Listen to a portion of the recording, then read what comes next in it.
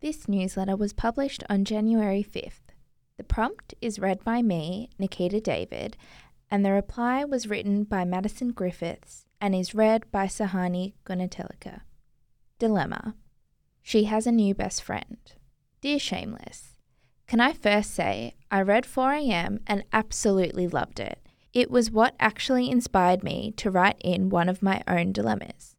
So, a couple of years ago, I started living with a girl, let's call her Natalie, who had just moved to my area. We hit it off instantly and became close friends. We'd spend entire days together. Even the little things like staying in and cooking dinner together felt fun when we were in each other's company. We also introduced each other to our respective social circles and felt incredibly connected when we'd find new friends through each other. It was good. Great, really. Fast forward to now. Natalie's recently made a friend named Sam. They've grown noticeably close in a very short period of time. They're spending so much time together. Don't get me wrong, I'm so happy for Natalie. It's not like we have one of those weird exclusive friendship dynamics, but I am starting to develop these feelings of jealousy towards Sam that I need to work through.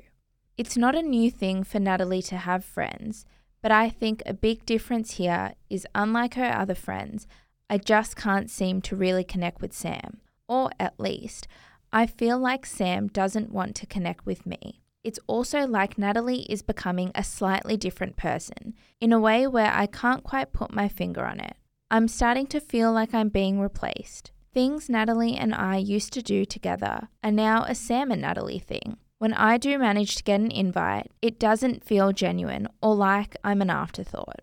I know this is irrational because as Michelle wrote in 4am, love is not finite. But I can't help but feel like my slice of the pie has gotten a lot smaller. I really make an effort to invest quality time in all of the people I care about, and I think this just isn't being reciprocated by Natalie anymore.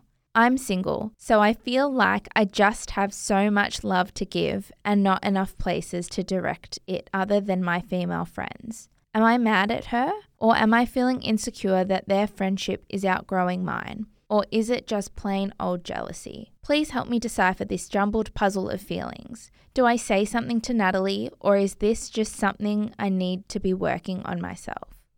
Dear reader, I want to be sensitive with you. It is plainly obvious that the love you have for your friend is deep and unwavering. I can feel it nestled between each sentence in your submission, but from the outside looking in, I can also feel your insecurities doing their very best to seep through the punctuation as well. I worry that these anxieties may have the power to jeopardize an important friendship.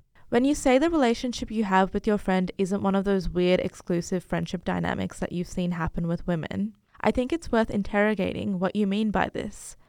I ask this kindly, not because I'm insinuating that you're in one of these situations, but because, for starters, I don't know if this dynamic exists in the way you might think it does.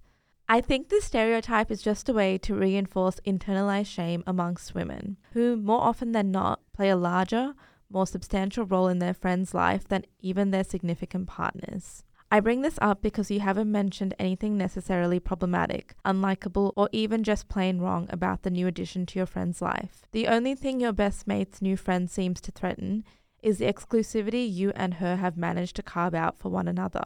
It seems what scares you is the fact that Sam seems to have no interest in nurturing that dynamic, the one between you and Natalie. But is it really her role to do that? If you'd like to establish a friendship with Sam as well, I say go right ahead. But from where I stand, it isn't up to her to work on fostering a relationship she isn't even a part of. At the end of the day, your expectations for an intimate friendship aren't being met. I think it's important for you and Natalie to sit down and chat about this, as resentment has a way of ballooning quietly around you if you aren't feeling heard, especially in a domestic setting like a share house. There's nothing worse than being able to cut tension with a knife when you're waiting in line to go to the bathroom or use the kettle.